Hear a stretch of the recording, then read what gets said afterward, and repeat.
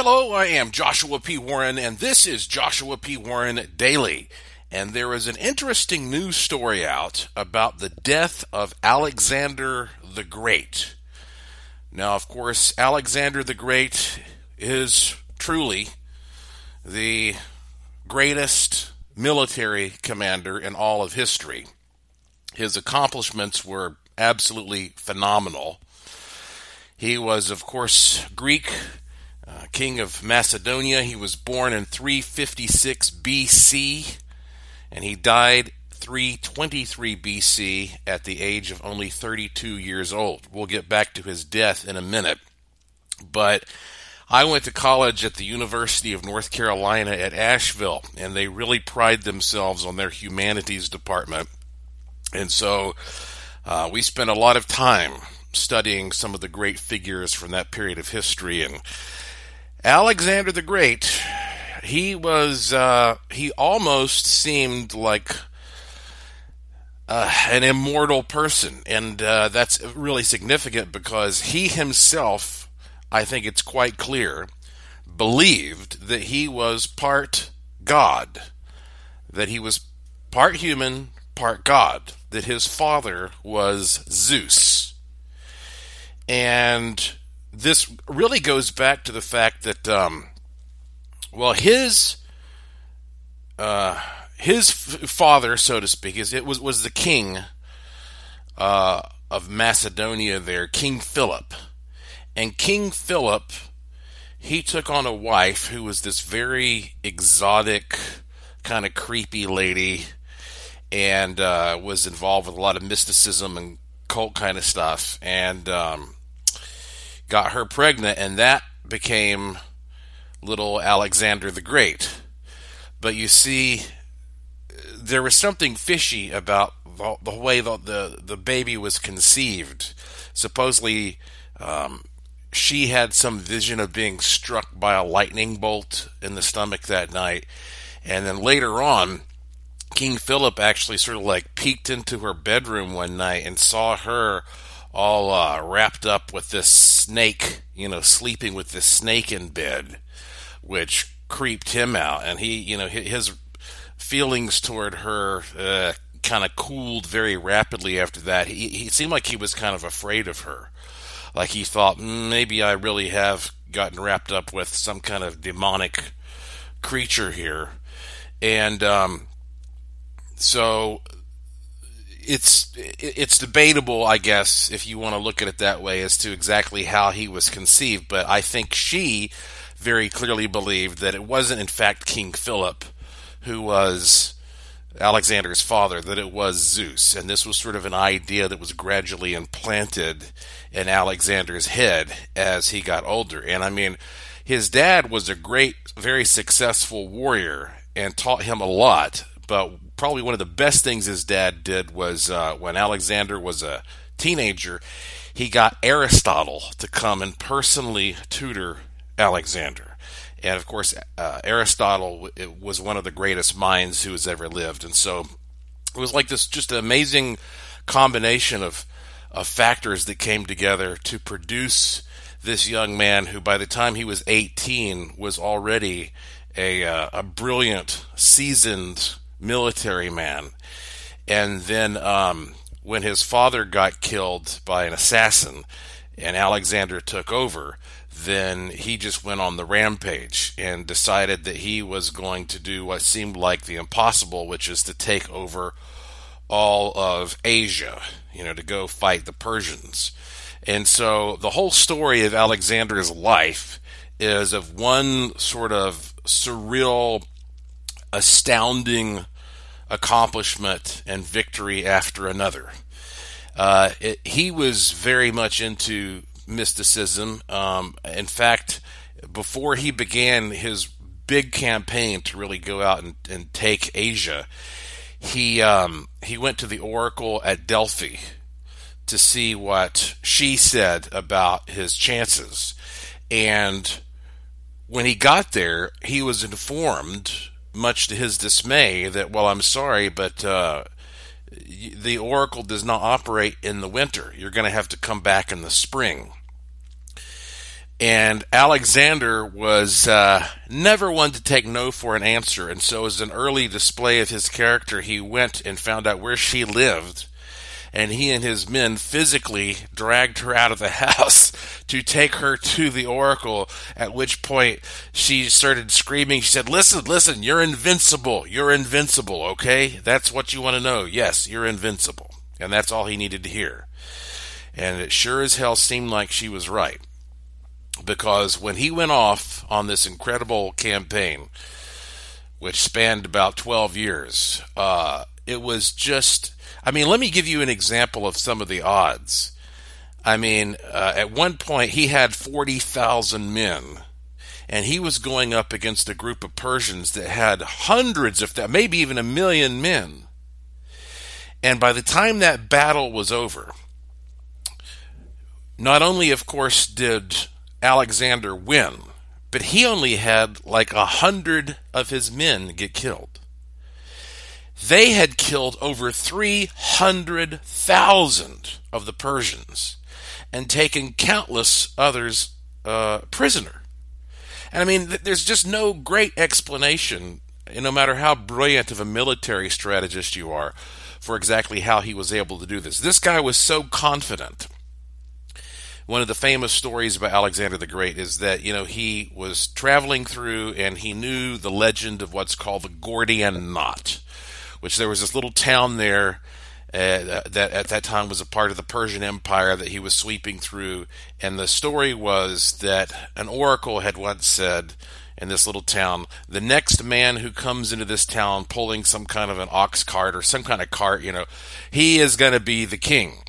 And so there was this guy named Gordia who came in with this cart, and they immediately said, "You're the king," and they just made this guy the king. And his cart was tied together with this gigantic knot that was such a tight, huge, complex mess that nobody could ever figure out how to untangle it. And his son, who was named Midas, actually preserved that cart and kept it in the town. And the story was that whoever could figure out how to unravel the Gordian knot was destined to be the ruler of all of Asia, which is exactly what Alexander the Great wanted. So when he got into town, he says, "Bring me to the Gordian knot." So they took him to the knot. He messes around with it, and he realizes you can't even find the ends on this thing. It seems like it's impossible to untie it.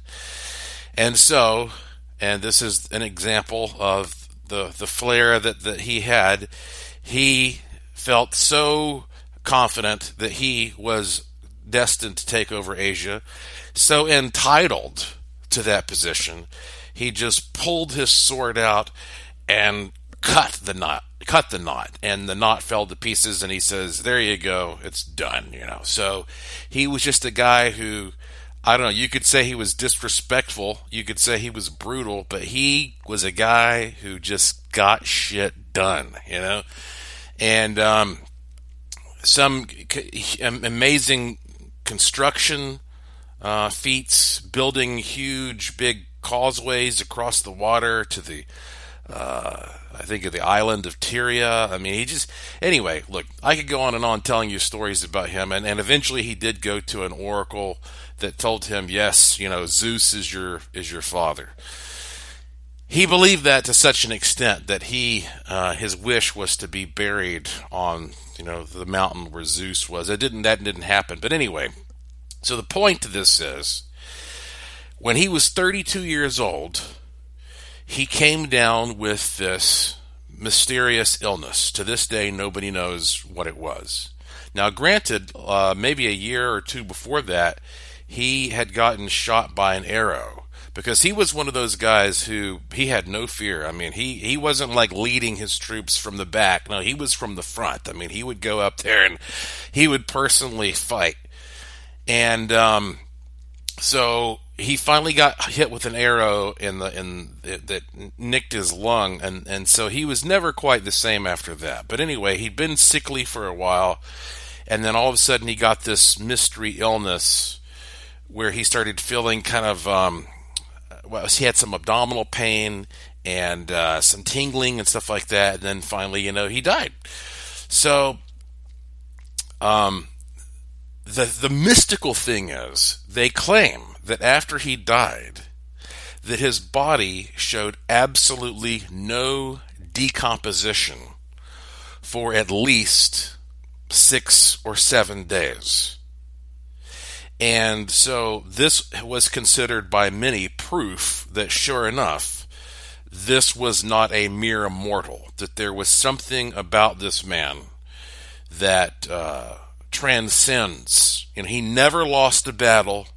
He accomplished every goal he set for himself, and he did things that are, practically superhuman. And so the question has been, what happened to him?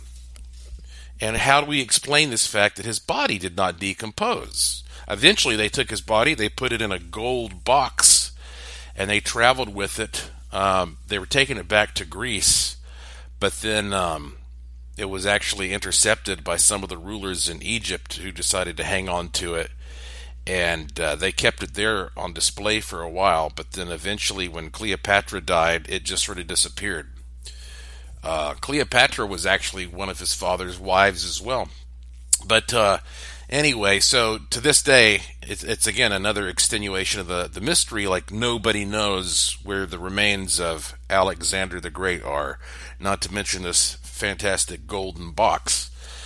They did find the remains of his father, King Philip, in an impressive tomb, but nobody knows where the remains of Alexander the Great are. And I would not be a bit surprised if some kind of, some dictator out there, some despot, or some person who has a huge ruler's ego has obtained some or all of those remains and practically worships them.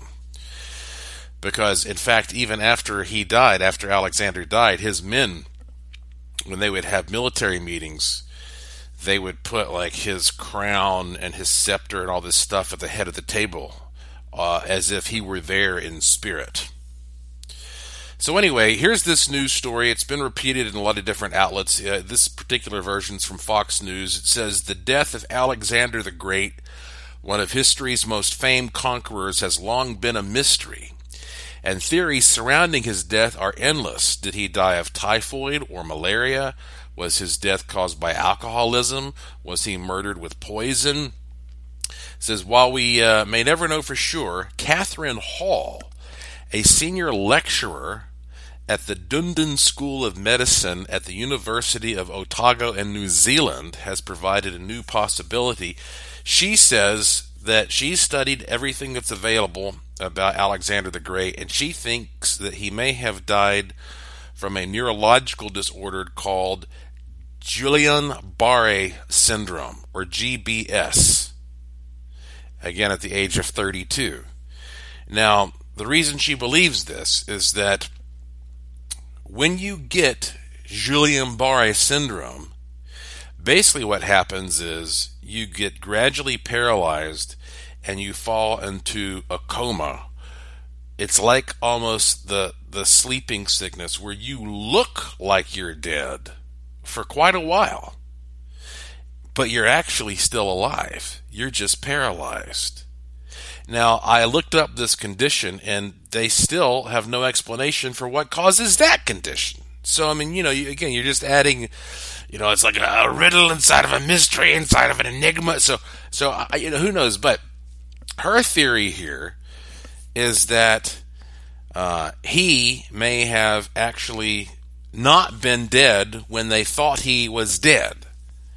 And so that explains why he did not compose, because it took him, maybe a week to actually die. And he may or may not have been conscious during that period of time. So this is just a theory, and there's no way to know how realistic it may or may not be. But knowing what I know about the story, the legacy of Alexander the Great, as soon as I read that, it made me start thinking in general about this idea that it's sort of ironic. We think that, all right, you have a spiritual being, a spiritual essence, a soul, and that is the important part of you. Focus on that, because this body and this, physical form is just temporary. It's worm food, and so therefore, forget about the physical body and the carnal needs and all that as much as you can to stay focused on the spirit. And yet, many of these same religions and philosophies that hold that kind of opinion also celebrate relics, meaning that they celebrate the idea that certain bodies of saints do not decompose because that they are they're somehow divine, or that in some other way that the physical form can become affected with some kind of spiritual power. Like for example, I'm looking up here just the Catholic Church, and again, no relics. By the way, I mean, relics are celebrated in Buddhism, Hinduism, Islam, shamanism. Okay, and it actually says here the term relic derives from the Latin reliqui, meaning remains, or to leave behind or abandon. But it's really interesting because when you just start looking at like the Catholic Church, for example, they have different categories of relics. And I'm not Catholic. I mean, I've been to Catholic churches a few times, and I've participated in some kind of Catholic mass and things like that, because I've been involved with people who do that. But I don't know much about this. But here are the three different classes of relics. A first class relic includes items directly associated with the events of Christ's life, which would be manger, cross, etc., or the physical remains of a saint, like a bone, a hair, skull, a limb, etc. And it says, traditionally, a martyr's relics are often more prized than the relics of other saints. Part of the saint that was significant to the saint's life are more prized. So, for instance, it says King Saint Stephen of Hungary's right forearm is especially important because of his status as a ruler. A famous theologian's head may be his most important relic, like the head of St. Thomas Aquinas was removed by the monks at the abbey, blah, blah, blah. So anyway, that's like a first-class relic. A second-class relic is an item that a saint owned or frequently used. So it could be a crucifix, a rosary, a book. And then a third-class relic is any object that is touched to a first or second-class relic. In most cases, we're talking about small pieces of cloth. Oil used to be popular, but basically, I guess if you have a little cloth and you touch it to a first or second-class relic, well, now it's like your own little relic souvenir. So anyway, it is weird, isn't it, how that we live in a world that ultimately prizes the spiritual body and the soul above anything physical, and yet we also act as though there is some property of the physical that can be affected by and even retain the power of the spiritual. And since we're talking about Christianity, this being so prevalent in the Catholic Church, it reminds me very much of what I've always found to be one of the most intriguing parts of the Bible in the New Testament, the book of Mark 5:30, where basically Jesus is walking through a town, and a woman who has a medical problem, she comes up to Jesus, and you can almost imagine she just sort of crawls up to Jesus. Maybe she's bowing or whatever, and she reaches out and she grabs the hem of his robe and was instantly healed. But the strangest thing is, and I'm reading this verbatim, it says, "At once Jesus was aware that power had gone out from him. Turning to the crowd, he asked, "Who touched my clothes?" His disciples answered, "You can see the crowd pressing in on you, and yet you ask, 'Who touched me?'" So apparently, it's like there were a bunch of people there who were trying to get at him, but one woman in particular touched his robe, and bang, she was healed. But he felt this. So the question becomes, well, it didn't say she touched Jesus. It says she touched his robe. So how did this power, whatever this power is, how did it travel through the fabric of the robe? And furthermore, how was he so connected to that robe that he could feel the power go through it? And beyond all that, what is the power? What are we talking about? What is this flow? So, see, these are big, fascinating questions. And you could say, well, look, the answer to all this is that it's all just a bunch of hooey. That's one way of looking at it, and I understand that. But let's pause for a minute and let's think about the possibility that there is something happening here. That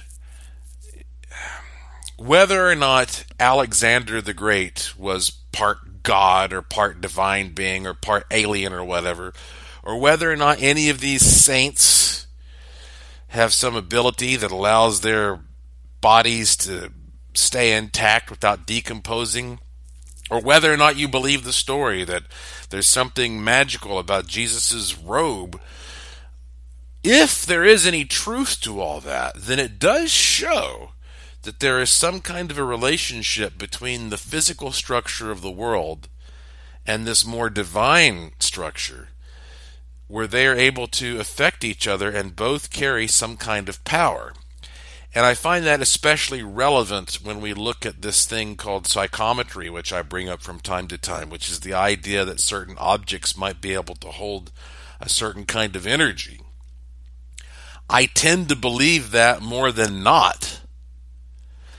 But it does put you in an odd position when you're trying to figure out where to and how to prioritize that relationship you have with the spiritual realm versus the physical realm, and exactly where is the point at which that fuzzy boundary exists to begin with. How much of a difference is there between the physical and the spiritual? You certainly extend beyond what we can only see as your physical body. So these are all interesting questions to ponder. And look, I don't have an exact answer for you, but I do think about this. And I do think about how even this applies to the idea of ghosts. You don't usually see a naked ghost. So if a ghost is just the product of the bioenergy alone, well, then you'd think all the ghosts running around would be naked, but no, usually they're clothed. Now, that makes sense when we're talking about some kind of an imprint from the past, like a movie that's replaying itself, and you're just seeing it as it was. But that becomes a little more complicated if you consider that some of these ghosts may be entities that, for some reason, are still, showing themselves as being clothed, as if the entity is choosing how it wants to be seen. Does it want to be seen young or old, or in a certain type of dress, certain style of this or that? I mean, these are all interesting questions that make us have to dig into that relationship, that connection between the physical and non-physical, between the spiritual and the corporeal. So think about that, and I don't know if this news story about Alexander the Great gives us any, deeper insight, but it definitely does make us think anew about that and all these other characters that historically we think may have some connection to the divine.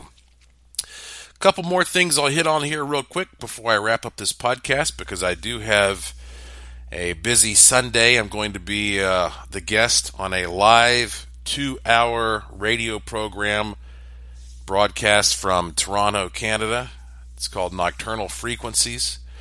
And so that's coming up here a little bit later. I'm getting ready. That'll be a fun interview, I have no doubt. But I got this email. Actually, first let me tell you this. I've gotten great feedback so far from the tones that I've been able to capture using Paracymatics 2.0. And of course, I recently played for you the tone from Stonehenge, and I told you that it was similar to the tone produced by the Great Pyramids at Giza.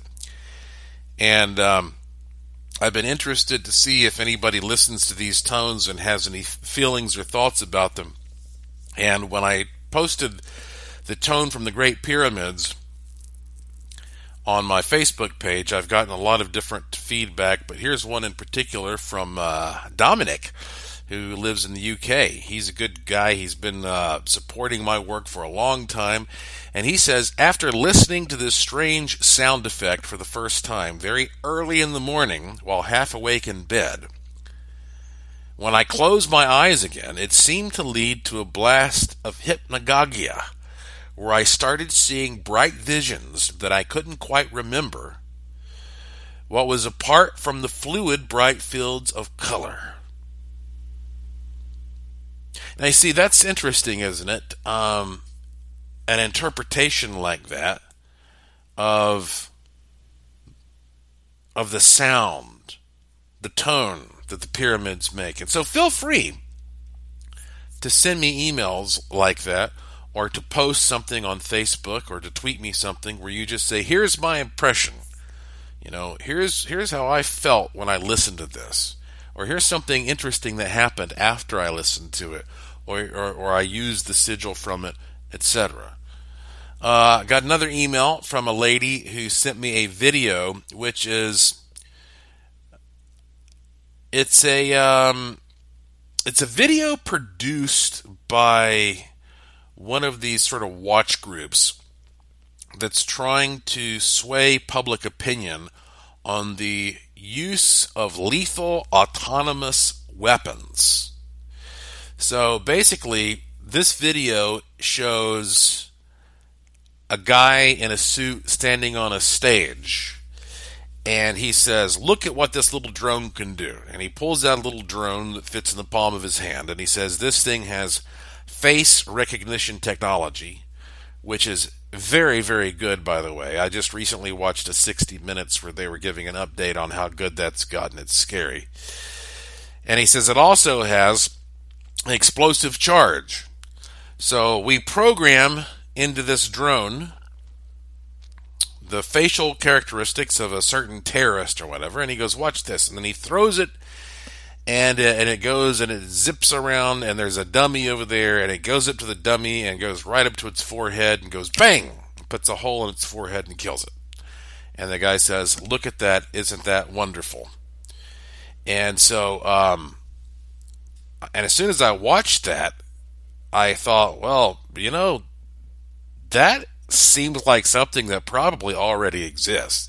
And they even were showing, renderings of like whole big bombers flying over and just dropping out what looks like a swarm of these drones. And each drone is programmed with a target. And so it's going down and it swoops down, and then they just go up and they boom, boom, boom, boom. Now, look, I don't know how serious this video is, and this is produced by a group apparently called autonomousweapons.org. But at the end of it, you have some scientist who comes on and says, listen, we don't want this. This is terrible. If we start giving artificial intelligence the ability to kill us, where do you think that's going to lead? And so, again, regardless of the legitimacy of where the technology is right now, I see the point that's being made here. I mean, it is a very attractive idea, isn't it, that we know that governments are going to go to war, and We know that we're going to have to fight terrorists, and we know that people are going to kill people. That's just the way it is. You may as well accept that. People are going to have to kill people sometimes. And so one way of doing that is to fly over a place and drop out bombs. And, oh, well, if you happen to be there that day on a picnic, well, guess what? Too bad. You're going to get blown up, and the water is going to get contaminated.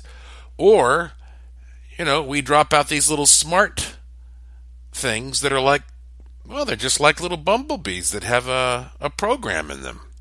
And they seek you out. They're very accurate. And they just go up and, hit you right in the head. You can see why that would be an easy sell.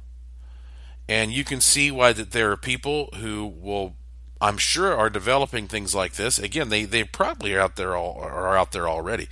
Who will go sit down in front of a group of guys at the Pentagon and say, hey, how sweet is this? Let's draw up a contract right here. You give me a few $1 billion, I'll hand you a few billion of these things. But yeah, do we start allowing AI to kill us? To make that decision?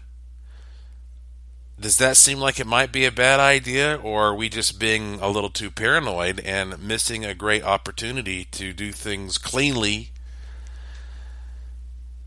You can see both sides of this, but it's something, I guess, that you should start at least thinking about, because, again, the technology is there. What they can do with these tiny drones now and how well they can be controlled is astounding. The facial recognition is astounding. The lightweight power supplies that operate these things are astounding. And I am sure, half the time if I see a bumblebee or a dragonfly outside my window, I don't know what the hell it is. It could be a little drone because I know they exist. So, yeah, is it a good idea for us to basically program these things to make a decision to go kill that person? You might say, well, don't be silly, Josh. That's ridiculous. Okay, but I'm telling you, I guarantee you there are people at the Pentagon who were thinking about it. And if you think that's ridiculous, well then, you might want to think about all the options, because eventually you're probably going to have to give an opinion on this. And so far, we, especially here in America, have been pretty lax about allowing our technology to look in on us and listen in on us and record what we are doing. There are more protections against that in European countries than there are here in the United States.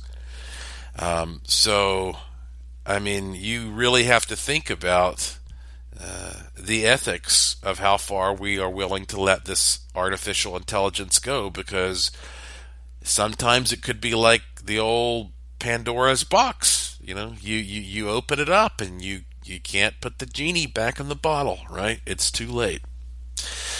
So anyway, hope you've enjoyed that little update today. I got to run so I can get ready to do my interview tonight, and I presume I'll be posting that interview when it is finished. But always good to hear from you, so don't forget you can go to joshuapwarren.com. There's no period after the P. Go to joshuapwarren.com, and you can scroll down and find my email address. I read every email. I can't always answer each one, but I do read every one. And I'm going to be giving you some more amazing updates very soon. I think I'm going to be shooting some videos this week, and I'm still working on editing the stuff I shot in Milwaukee. I have a new product coming out. There's a lot of stuff going on right now. So this podcast will keep you updated best I can. It's called Joshua P. Warren Daily, because I try to leave one for you every day. It's always short. It's always free. And if you click the link, then you can subscribe through various means, or just follow me on Twitter at Joshua P. Warren, at Joshua P. Warren, and I will tweet when a new one is available. So that is it for today. Hope you've had a great weekend. Thank you for listening. Thank you for your interest and support. Thank you for staying curious. And I will talk to you again soon.